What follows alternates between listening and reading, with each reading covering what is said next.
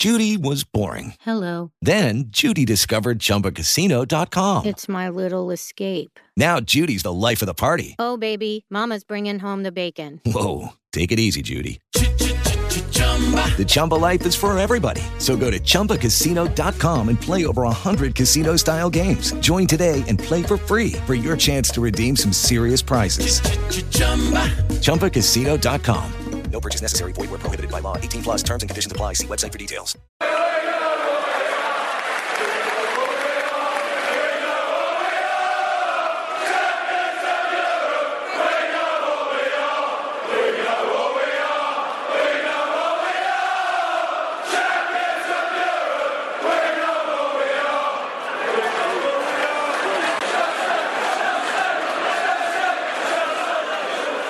Welcome to another episode of From the Shed End podcast with myself, T-Dot, and as always, I'm joined by Theo. What episode are we on now? I always forget. 28. I want to say 28, yeah. Episode 28. But how you doing, Theo? How's things? I'm good. It was good to be back at Stamford Bridge on Saturday and get the 3 points after 2 defeats on the bounce. So back to winning ways, and otherwise than that, I'm going to move into my new flat next week, which I'm excited about as well. So busy happy period. days. Busy period indeed, yeah.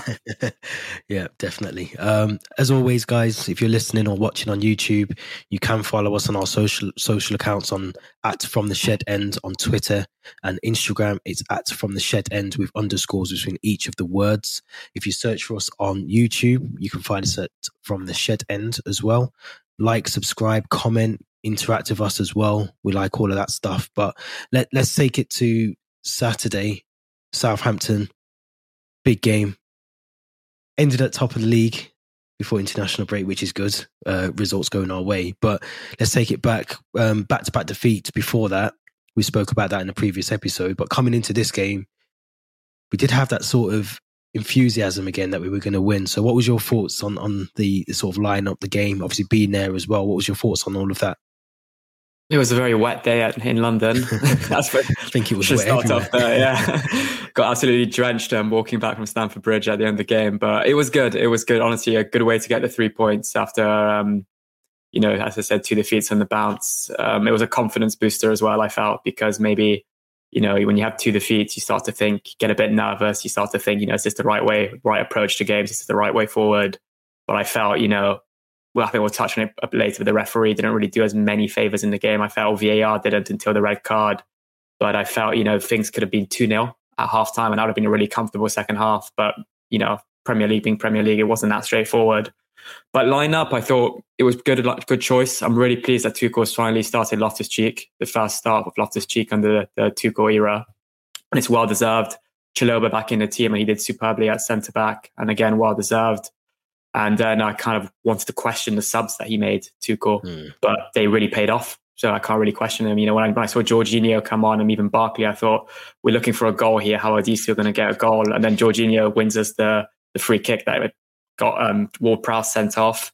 Yeah. And then Barkley put in that pass that was, perfect pass to Azpi, who then assisted Werner. And if that's Pogba or Fernandes, Twitter would be going crazy. So it's just, you have to praise Barkley for that pass as well.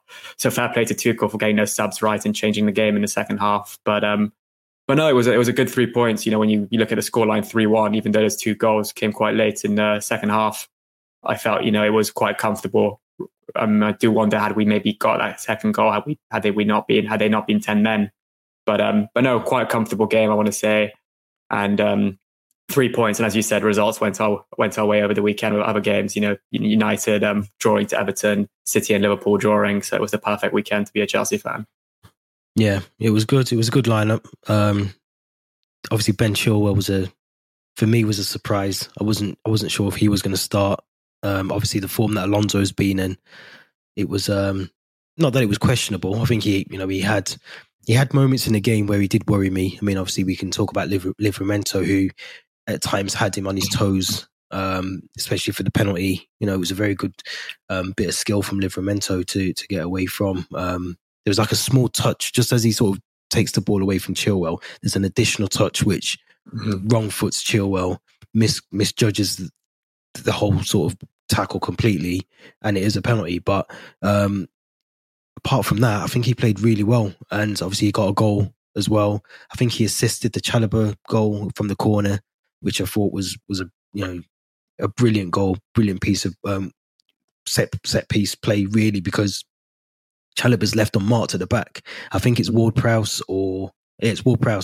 and Kyle Walker-Peters who are the nearest to him, and one of them out of the two should be, as touch tight as possible to Chalobah, and they just allow him that extra bit of space. I think it's Loftus-Cheek. He kind of dinks it onto Loftus. It's a Loftus-Cheek assist in the end, but from a Chilwell corner. But that Loftus-Cheek header just takes the ball to Chilwell, who's unmarked. Yeah, great header actually. But it was a brilliant header, brilliant goal. Glad that he's got another one under his belt as well. In terms of Southampton, I do feel like they're lacking, a Danny Ings. And you do worry about Southampton. I mean, I'm a Chelsea fan, it doesn't really bother me. But I think in terms of the way that Southampton have done their recruitment over the years, you think about how many big names they've had come through. Chamberlain, Mane, Theo Walcott, Gareth Bale was there at one point. They've had a lot of players who've gone for big money and they haven't really recruited the best over the years. So as a Southampton fan, that must be worrying. But I do think in terms of the way that Southampton started the game, there was spells where I thought they might give us a bit of trouble. Obviously, Nathan Redmond trying to play a bit more sort of a central forward role doesn't really help. And I think, with five at the back in terms of Aspie, Chalobah, Silva, Rudiger and Chilwell, it was just difficult for Southampton to break us down. And I think that was, it was back to the Thomas Tuchel way that we know, in terms of being able to be solid at the back and having that sort of fluid, the wing backs as well, being able to push forward when they need to, but dropping back as well. So I was impressed. And like you said, Ruben Loftus-Cheek getting a start was something we've all probably been shouting for as Chelsea fans for a very long time. So he put in a brilliant performance as well. But Timo Werner, let's talk about the goal that wasn't allowed. I think it was a foul from Azpilicueta on Kyle Walker-Peters. How is it a foul? What point is it a foul? They took it so far back that probably Maurizio Sarri was still our manager at the time. It was honestly a joke, and they even showed it on the screen at Stamford Bridge, and the Stamford Bridge started going crazy. And I don't know. At first, I thought maybe there was a handball in the penalty box or something like that, or a foul, a push in the penalty box, something that maybe resulted in the player, Werner being unmarked and scoring. But no, it was a foul that Azpi did on. I don't even think it was a foul to start off. It was very, very soft, and it was at least 2-3 minutes, or at least a couple of plays before the actual goal. So it's just, that's when I think VAR it's there to do it, but at the same time, you don't need it like that. You don't need it like that at all. It should be there to review kind of clear, mistakes from the referee, whether that's a red card, whether that's a goal line, the ball crossing the line or not, whether that's a penalty, but just not a foul that was committed, a couple minutes before a goal, or something that happened that didn't actually affect the play of the goal. And I don't even think Southampton players were complaining to Atkinson. So it kind of goes to show that even they didn't really expect the goal to be ruled off. So no, that was ridiculous. And then I think I put a tweet up at halftime fuming with VAR, because it's just, and then we only 1-0 up. And when you're 1-0 up at halftime, anything can happen in the second half. But 2-0 up, which in fair was a great header from Werner, and he deserved that goal. So I'm glad he got that goal to make it 2-1 in 80 something minutes. But no, for me, that VAR decision was complete. It was abysmal. It was terrible. Yeah, it was shocking, because I think, we've got to remember football's a contact sport. So there is going to be at points where, you might put your hand on a player's back, or just make contact with the player, which is why it's called a contact sport. And I think I agree with you. There's only so many stages you should be able to take the sort of decisions back to. And I think that was, 2 or 3 stages of play taken place since then. Exactly. At what point are we're going to draw the line in the sand and say, well, hold on, that was a different part of play. We've now moved on from that. It just doesn't make sense to me. It wasn't even a foul anyway. So that's the more concerning thing. That I always use this example. But FA Cup final, the handball from Ayoze Perez that led to the Tielemans goal, that was almost the play right before the assist, I think.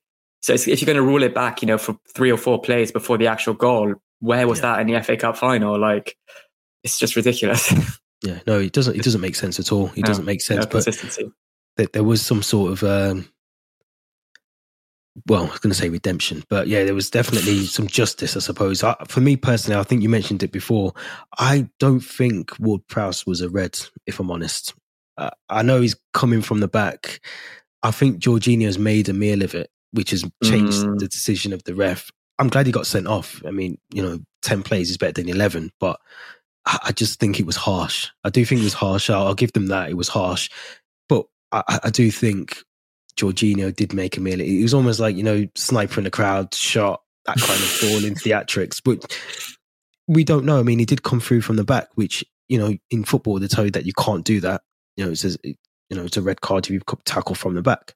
So, what was your thoughts? Did you think it was a red initially when you were there, or did you think, has your mind changed? It's so now that you mentioned, I think if that happened, if it was a Chelsea fan committing that foul to a Chelsea player committing that foul to a Southampton player, I'd be fuming, thinking that's not a red. But maybe there's a bit of Chelsea biasm and the fact it changed the game that I will say it's red. And the ref did go to the screen and review it for a couple minutes. So he did, take time to actually took his time to look at it and review it. And I think he did explain that it was the actual intent that it could have been very, very dangerous. That's why it was sent off. And as you said, sniper in the crowd type of reaction from Jorginho. He was actually hurt, was he? He got up kind of very soon after, but he tried to make a meal out of it to maybe get Ward-Prowse sent off. The one thing I will say, he got nothing of the ball, and it's kind of a dangerous part of his foot, pointing towards Jorginho's ankle. So that's when you start to think, slightly different, a couple centimeters up or a couple centimeters below, and that could be, a very, very bad challenge that could actually have Jorginho off on a stretcher.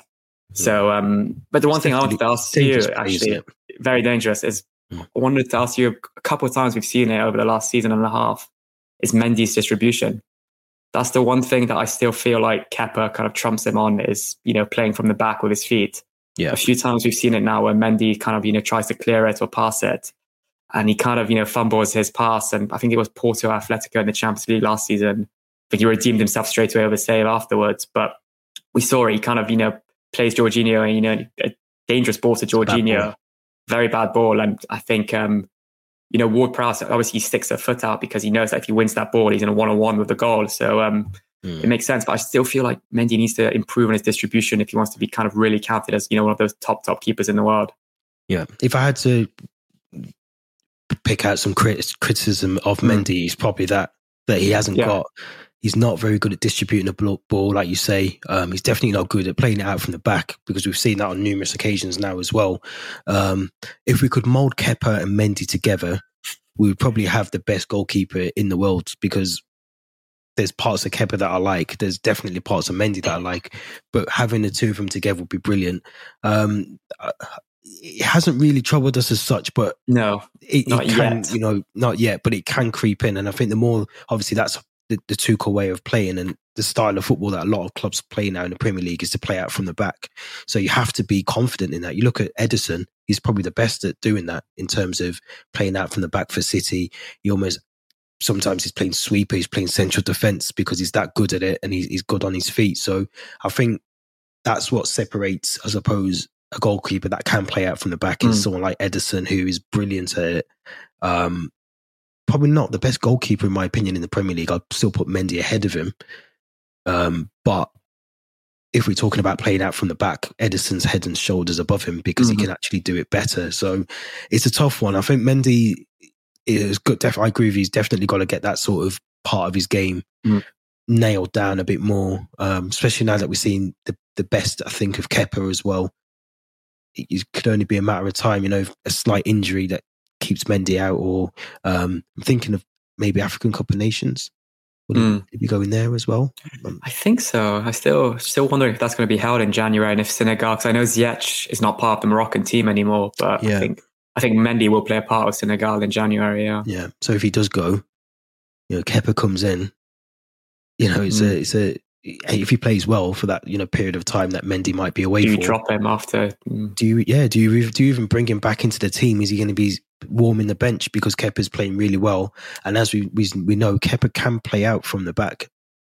We've seen that as well. So it's going to be interesting. I think it's a good dilemma to have in a way. I'd rather have two goalkeepers that are a relatively good quality, but obviously you can only play one goalkeeper. So it's good to have two it's a good headache to have, I suppose. But I agree with you. He's got to sort out his feet and his distribution. His thinking of doing things has got to be a little bit better as well. So hopefully that comes with time. I think that's just going to come with time, practice. The sort of calmness, I suppose, of the centre backs as well. That sort of playing together all the time that might come, but we don't know. But I just wanted to mention as well, because obviously we've watched the previous couple of games where we haven't really had shots on target, and I think we had 20 shots in total. I think 9 on target against Southampton. Lukaku was relatively quiet in terms of scoring. Obviously, he didn't get on the score sheet, but there was an article. Antonio Conte basically said that Thomas Tuchel isn't getting the best out of Lukaku at the moment. Would you agree with that?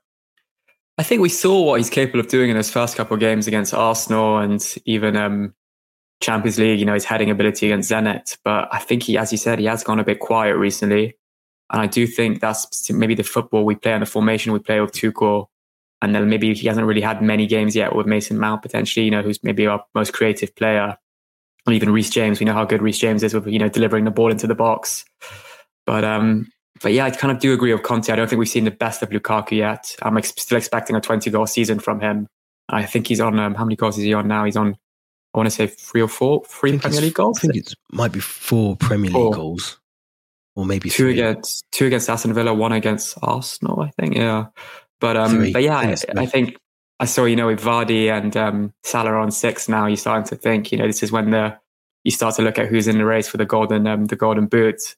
But I do kind of agree with Conte, but at the same time, maybe he got so, used to Italian football. And, he did come relatively late in the transfer market to Chelsea, I think midway through August, something like that. So I still think maybe he needs a bit more time under Tuchel to gel. But I still think, once we have that kind of bought him, that service, he'll be fantastic.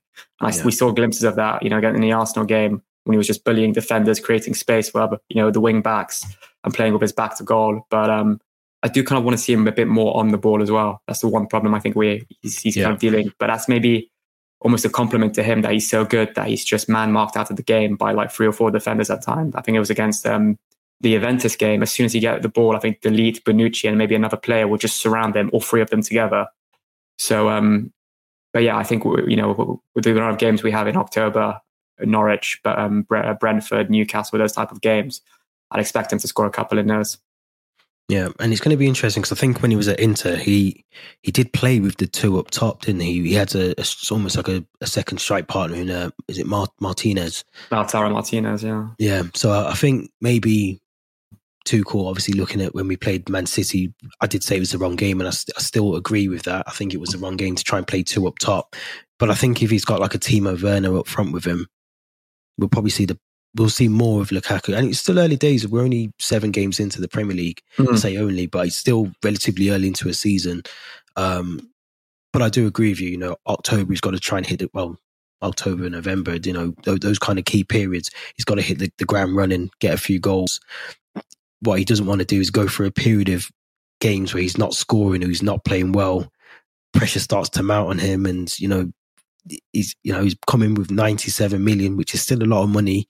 We know what he can do, so I think it's probably even worse because the expectation we have of him is to play the Inter Milan sort of Lukaku, or the 20 goal a season Lukaku. That's what we've paid 97 million for. So that pressure is going to be building on him as well. But I'm confident he can do it. I think I think especially when people, non-Chelsea fans, think of Lukaku, they think of the Man United, West Brom, Lukaku, Everton, Lukaku, who was relatively young. He's adapted his game when he went to Serie A as well. He's definitely become a better player for it. So I think we'll get the best out of him. It's just early days, like you said, that link up with Mason Mount as well. I think that's going to be a key part. Mason Mount being out the team, we've noticed that already. When he came on Saturday, the difference in the squad was already there. You could see the difference. I think the first touch of the ball, I can't remember what play it was, but he just sort of took the player out of the game a bit and just, ran past it. It was just those little bits of play that he can do is what I think we've been missing. Yeah, definitely. As I said, the game against Southampton, it was kind of one of the substitutions Mount Barkley and Jorginho, they were fantastic when they came on. And I do agree, once we have that link up with Mount and Lukaku, I do think he'll get that service, those balls that he needs. We saw it a couple of times, I think, in the Liverpool game at Anfield. Some good passes between, I think, Havertz, Lukaku and Mount. I do kind of think, I do like the Werner Lukaku, front two. I do think Werner's capable of taking defenders out of the game or creating space for Lukaku. But I think it's just a nice choice for Tuchel to have, that kind of dilemma, which kind of 2 players or 3 players to start up front. And we haven't even mentioned Ziyech or Pulisic yet. So, and even Hudson-Odoi, who had a very good game against Southampton, I felt, playing in his natural position. So I think, those are kind of amazing, attacking options that we have to partner Lukaku. But I still think that the Mount Lukaku link up will be the most important for the season if we want Lukaku to get close to that 20 goal mark. Yeah, I'd agree with that. And I think hopefully we get to see that as well. Like we've said, there's some important games coming up. So fingers crossed we can see that from Lukaku. But let's talk about Antonio Rudiger, who at the moment is kind of sitting in limbo by the sounds of things. He's obviously clearly happy to stay at Chelsea for the right amount of money on his new contract that's currently sort of pending. But there is now interest from Bayern Munich, which has always kind of been there anyway. Obviously, the German link is there. But he's honoured by Bayern Munich's interest, but he's happy to stay at Chelsea, according to reports. How do you think this is going to play out? It's kind of slightly annoying me now that he's flirting with these other clubs. And I do think, as I said in a previous episode, if it come January, if he still hasn't signed that contract, I'm kind of thinking, you're playing at Chelsea for the next 5 months, but are you really committed to the club if you still haven't signed the contract? And I do think this is this new trend now with footballers. We're seeing it a bit with Mbappe at the moment. It's almost letting their contract run out at the club in the hope of maybe getting more money, in terms of wages at their new club, because they're not paying, a big transfer fee that maybe they can allow to pay more wages and also a higher agent fee. So I think maybe that's what Rudiger's agent is trying to do with him. Tell him, if you run down your contract at Chelsea, you can get more money at another club, and I can get more money as an agent as well. But I still think he is committed to Chelsea. I don't see why he'd want to go elsewhere than Chelsea at the moment. He's playing under a German manager. He's got German teammates. He's, probably one of our best players at the moment. He's really reliable, and we do need him at the end of the day. We lost Tomori, in the summer, and I think Rudiger was probably a reason why we lost Tomori based on his form, and the same with Christensen, Silva, and even Chalobah in pre-season. So I do think we need to sign him down to a new contract. I don't think we should be paying him anywhere near what he's buying. I think we're saying 400,000. Something ridiculous like that, which is probably they can afford to pay that simply because they're not paying a fee for him from Chelsea. Maybe if they're getting him on a free. But if he wants 200,000, I know that's a lot of money for a centre back, but if you get him for a 2 or 3 year contract on that money, then I say do it. But I just kind of a bit fed up of seeing all these articles and rumours of him flirting with these other clubs. I'm seeing Madrid one day, I'm seeing Munich the next. There's always been that interest from PSG, and Tuchel's even admitted that when he was manager of PSG, he said that he wanted to sign Rudiger. So I still think it's a bit of interest from PSG that's still there as well. But no, if it comes January, if he still hasn't signed a new contract, that's what I'm starting to think. Maybe he's not as committed to Chelsea as I thought. Yeah, and I think it's going to be sort of interesting, because I think at obviously if we can keep him, he's been probably the best centre back we've had so far this season. Maybe in line with Thiago Silva, who I think is obviously well experienced, world class. He's just on the other side of his footballing years. So I think keeping Antonio Rudiger is key. I think paying him 400,000. I think Lukaku's on 325, but he's meant to be getting goals. I expect that from a striker. A centre back, it just seems a lot of money, 400,000 a week. And I would say that about any player, whether it was Mason Mount or whoever. I just think £400,000 is a lot of money a week, and I personally don't see us even entertaining that kind of offer from Rudiger. I think we've offered 135, maybe increasing that up to 200,000 as a sort of top level. But it'd be a shame to lose him. It's a weird one, because I don't want to lose him, but I wouldn't want to see him do an Aubameyang, I suppose, and sort of go quiet. He signed a deal, went quiet, stopped scoring. The money was there. He wasn't really, you lose interest. I think, players lose interest when they bring in those big contracts. But got a comment down there, double his wages, 255,000. Yeah, maybe. But I think at the same time as well, again, I don't want to give him 250 grand a week and then he downs tools and he starts being sloppy. We've seen it with Rudy Good before. He's not always been the Rudy Good that we're seeing today or, in football. He's not always been the best centre back, and he has had a lot of, he's prone to mistakes, which he seems to have ironed out. But it's a lot of money. So I think if he's committed to Chelsea, 200 grand is a reasonably, it's a lot of money a week. I'm sure anyone who's played football before at any level, 200 grand's a lot of money. So I just think if he wants 400 grand, Bayern Munich will pay that by the looks of it. Let him go. It's probably better for us. We can get this resolved as soon as possible. Don't really want this going into, the beyond January and that sort of stage where, if we are trying to win a Premier League, you want all your players focused on actually trying to win the league rather than trying to hear all the rumours in the changing room about Rudiger's contract as well. But it's going to be interesting. Yeah. The one thing that I think is if we offer him that kind of money, what's to say a player like Christensen, another centre-back who's playing brilliantly, says, well, I deserve higher money as well. If Rudiger's getting that much and I'm putting, equal performances as him, I would deserve that much. Or even a midfielder who's a similar age to Rudiger's, maybe a Jorginho, saying like, I'm in line to win the Ballon d'Or. Why can't I be paid, over 200,000? So it starts to kind of have that chain effect or snowball effect where you're thinking, if you offer one player that much, next thing a couple other players will want, to be, matched on Rudiger's wages. And I think this is all stems from the fact we tried to sign Koundé and we offered him, I think it was 180 or 200,000. So that's another kind of thing we need to consider if it doesn't have that effect on, other players' contracts that maybe don't really deserve that type of money just yet, at least. So we need to consider that as well. Yeah, and I do agree with the comment down there. He is probably one of the best defenders, not just in Europe, I think in the world for me. I think he's that good. Replacing him would cost more, potentially not, because I think when we, yes, in a transfer fee it will, but I think in terms of Koundé, who, like you just mentioned, we were going to get him, he wasn't going to cost us, I think it was 180,000. I think we was going to pay him a week in wages, which is 20 grand less than what I think Rudiger's asking for at the moment. So, I do agree. Costs around 30 million, 4 or 5 years for a defender. Replacing him will cost us double, even triple. But sometimes if the player doesn't want to be at the club as well, you've got, that is just the price you pay. If the player wants to move on and go to another club, I think it's just a price you pay as a club. You lose a player because they don't want to be there. You can't keep him. The deal's not going to be done if he doesn't want to sign it. So we either sell him or we let him go for free as well. So it's a lot to take in. It's a lot to take in. Again, I agree. Silva will be gone, but I'm confident we've got Christensen still there. We've still got Chalobah, and I'm sure if we do lose Antonio Rudiger, we will definitely replace him with someone of the same sort of capabilities as him as well. I think we'll probably go back in for Koundé as well, and maybe even strengthen again. If we lose Silva, which is looking very likely, we'll end up bringing in more centre backs as well.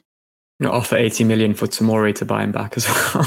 Yeah, that's a Chelsea way of doing things, isn't it? So I think it's going to be interesting. I think we'll definitely see how that one pans out as well. But another good bit of news, I suppose, if you're a Chelsea fan, Roman returns. Roman Abramovich is back in London officially. Not sure for how long. I think he's used an Israeli loophole. So he's got Israeli citizenship, which has allowed him to come back into the country, into the UK for the first time since 2018. The visit is purposely, I think, for visiting family, but Chelsea is also his family. So does that mean that he's able to come to a few games? What's your thoughts if you can see Roman back at Stamford Bridge? It just had a little extra boost among the fans because we do miss him. I feel like he's quite a character when he goes to Stamford Bridge. I know he's an owner, but above all, he's a fan of the club, so we want to see him, in his usual box above in the West Stand. And even like I go to the game, so I can't really spot him. My eyesight's not that good, maybe, but even just seeing pictures or videos of him celebrating goals post game is quite special. I don't think we get that with any other owner of a club. So it'd be nice to have him back. And I think as well as the players, I think we don't really see this side of Roman, but I think he is quite influential in the dressing room. He traveled to Porto. He was there in Munich with his family. We do want him, to be there supporting the club, chatting to the players. Club captain Azpilicueta, I'm sure, has got a good relationship now with Abramovich. So having him at Stamford Bridge, I think for a game in October, if he stays that long and if he's able to get to the bridge, would be special. I definitely would be, for the players, for the fans, and just for the club in general. Yeah, I think even just visiting Cobham, I think that would just be being able to go there and speak to some of the players that he's potentially never really met, apart from maybe Porto after the Champions League final, but just seeing them on a day-to-day basis working on the training ground, or having that closer relationship maybe with Thomas Tuchel as well, which is something that as Chelsea fans we haven't really seen our owner been able to do since 2018 because of those restrictions. But it's going to be from what I've been reading, I think it's going to be difficult to get him to a game because, again, he's not allowed around any of his assets. Obviously, Chelsea being one of his major assets in terms of owning the club. So if you can find a loophole to get back into the United Kingdom, I'm sure you can find a loophole in getting into Stamford Bridge, which will be brilliant for the fans, like you say. Just knowing that he's there as well might even boost some of the players. Just maybe to give them another 10%. Work a bit harder, just knowing that he's there as well. So there's a lot, to take in. And I think it's just good to have your owner in the club, in the stadium as well, and around the club, like you said. So it's going to be interesting. I think he's here for a couple of months, I think. Obviously he hasn't got to go back anytime soon. So it'd be interesting to see if we can maybe get him a disguise and get him into Stamford Bridge or something. But it's going to be interesting. I just thought we'd talk about that briefly. So it's good to see Roman back in London anyway. Whether that's at Stamford Bridge, we'll soon find out, I think, in a couple of days. Next game being Brentford. So hopefully you might get a little secret backdoor into, I was going to say Griffin Park. It's not Griffin Park anymore, is it? I can't remember. Brentford Community Stadium, I think it's called now. I was going to show my age a bit there. But yeah, let's hope Roman gets into some of the games. Good to see him back in London. But let's get on to the fun stuff. Let's talk about some memorable Chelsea kits. I had to go all the way back to 93, I think. Okay, I haven't gone that far back. I had to go back to 93. And the only reason is because I vividly remember 93 being the reason I fell in love with Chelsea, was because at the time I had a Commodore 64. You probably don't know what a Commodore 64 is. It was a computer. It was an old computer console, but it was sponsored. The sponsor was Chelsea. So basically Commodore sponsored Chelsea. So the liking was from there. One of the reasons. But I'm going to let you go first. With I've got top 3, but I'm going to give you some honourable shout out moments as well. For some of your kits. So favourite Chelsea kits. Let's go.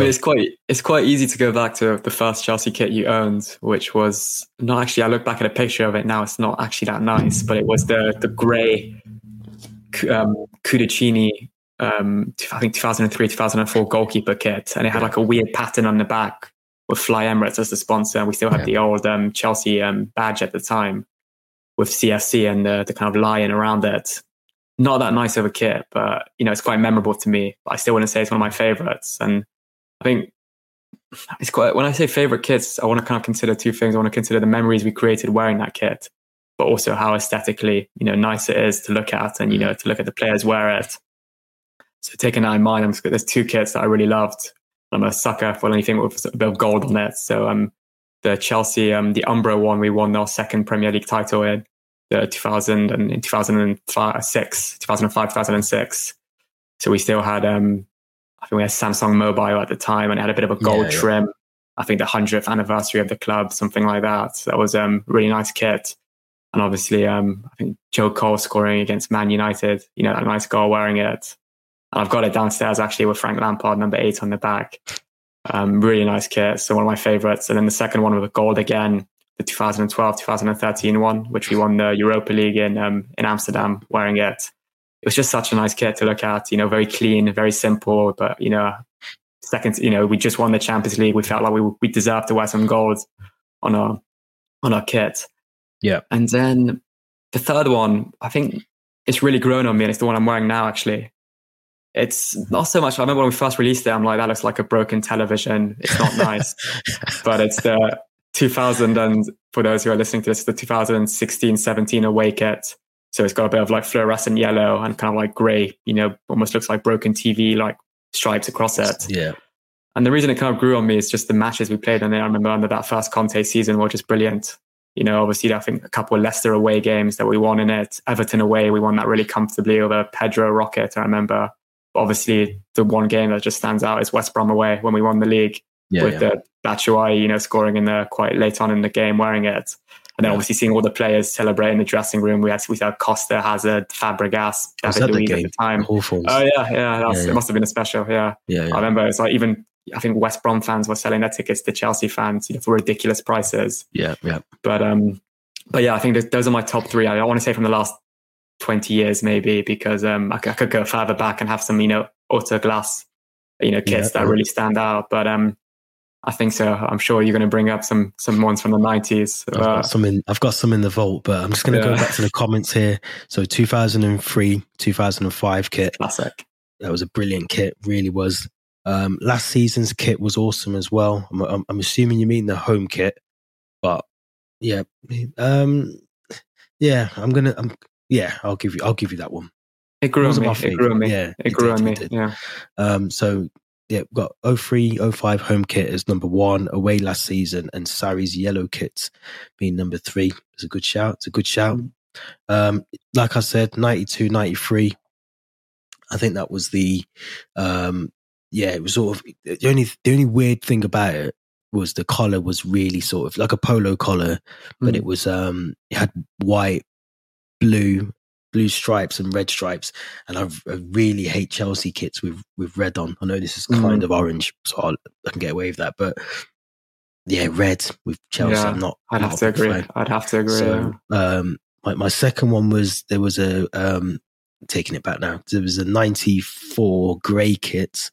Grey and orange, was it? Grey and orange, yeah, which went really well. Kind of reminds me of sort of like the Ruud Gullit kind of days, Vialli days, those kind of days. Then that was a really different. I like different kits, which is why I agree with you that the kit you've got on now has grown on me as well. And like you mentioned, the sort of Batshuayi game, that West Brom game, it does take you back to that Diego Costa kind of days as well, doesn't it? So. One of my favorite old kits though was I think it was 97 FA Cup final.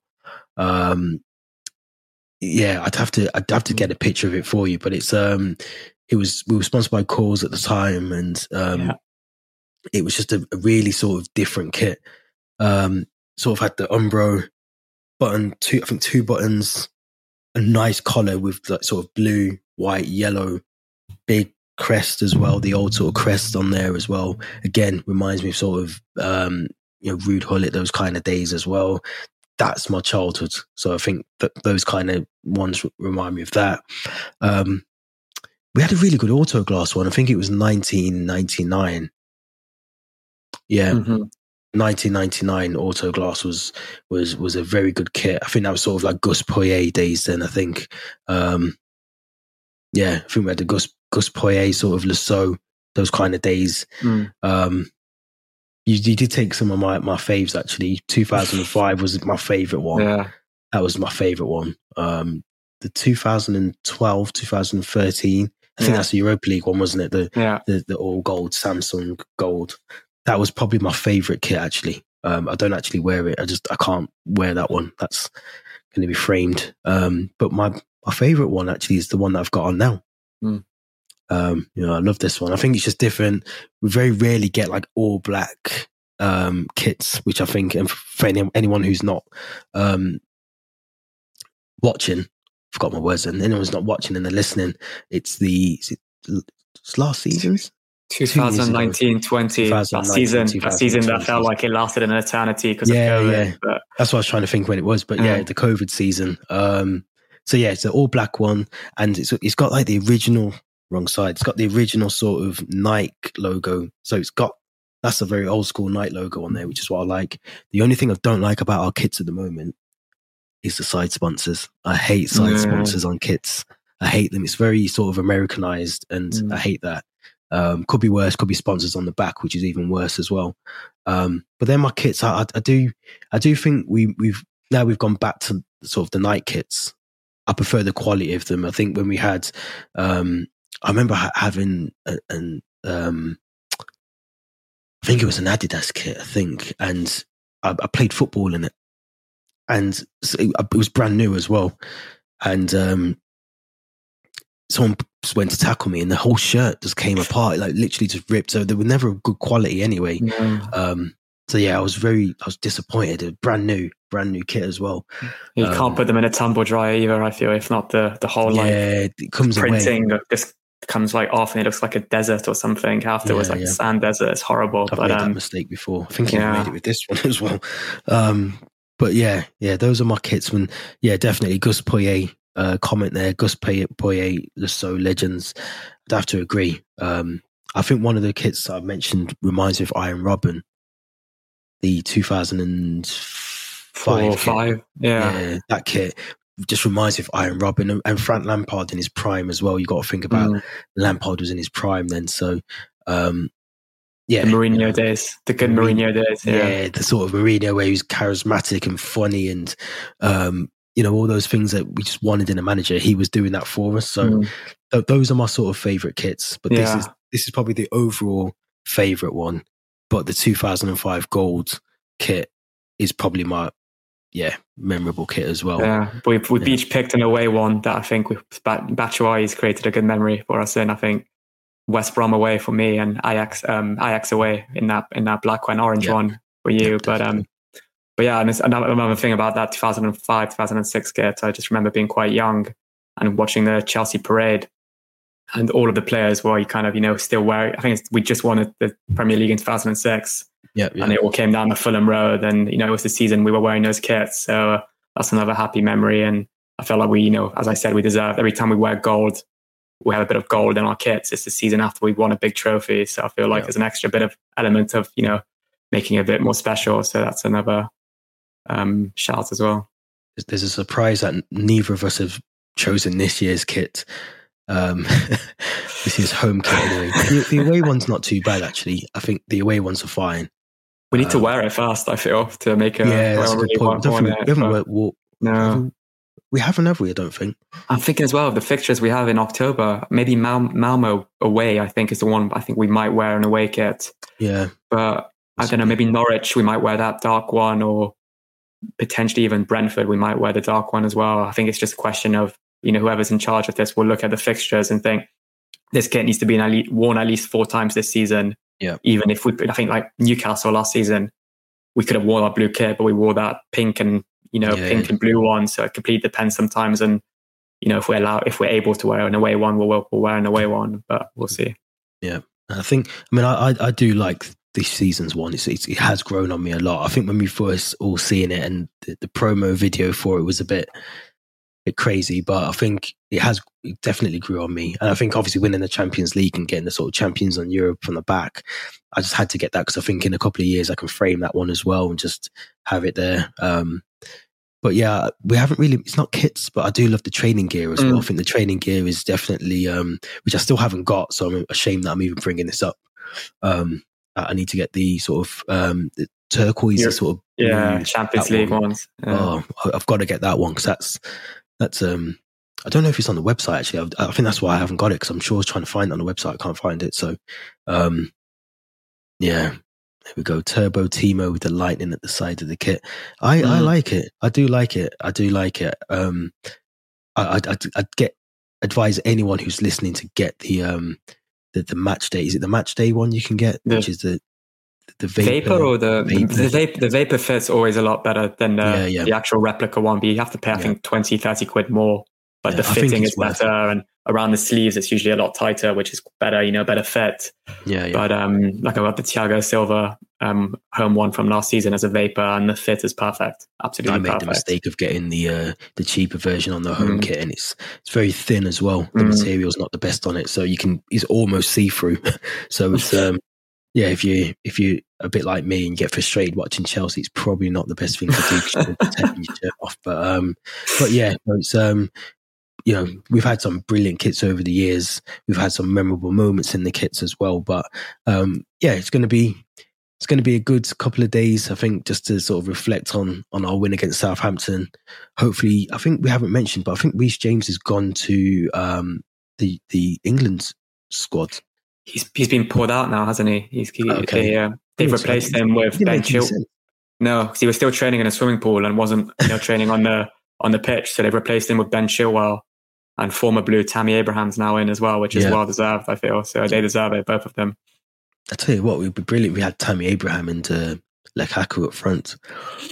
That'd be a nice partnership. It would actually work. I think.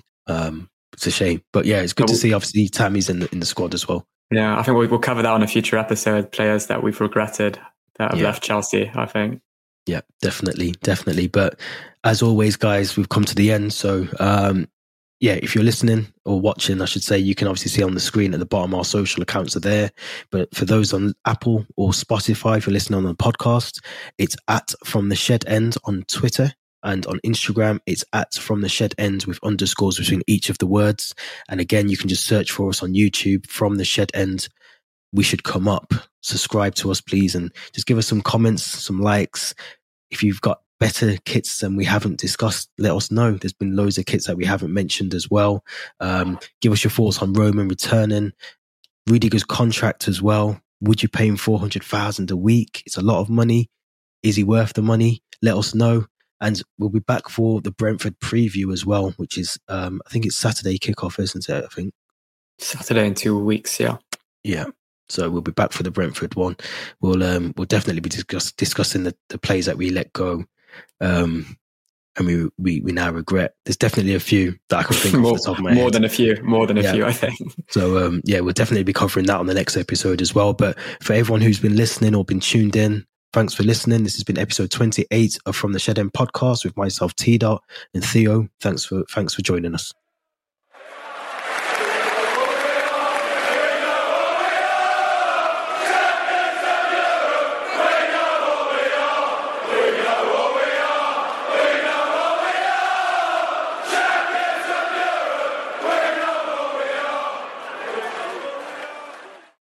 Lucky Land Casino, asking people, what's the weirdest place you've gotten lucky? Lucky? In line at the deli, I guess? Aha, in my dentist's office. More than once, actually. Do I have to say? Yes, you do. In the car before my kids' PTA meeting. Really? Yes. Excuse me, what's the weirdest place you've gotten lucky? I never win and tell. Well, there you have it. You can get lucky anywhere, playing at LuckyLandSlots.com. Play for free right now. Are you feeling lucky? No purchase necessary. Void where prohibited by law. 18+. Terms and conditions apply. See website for details.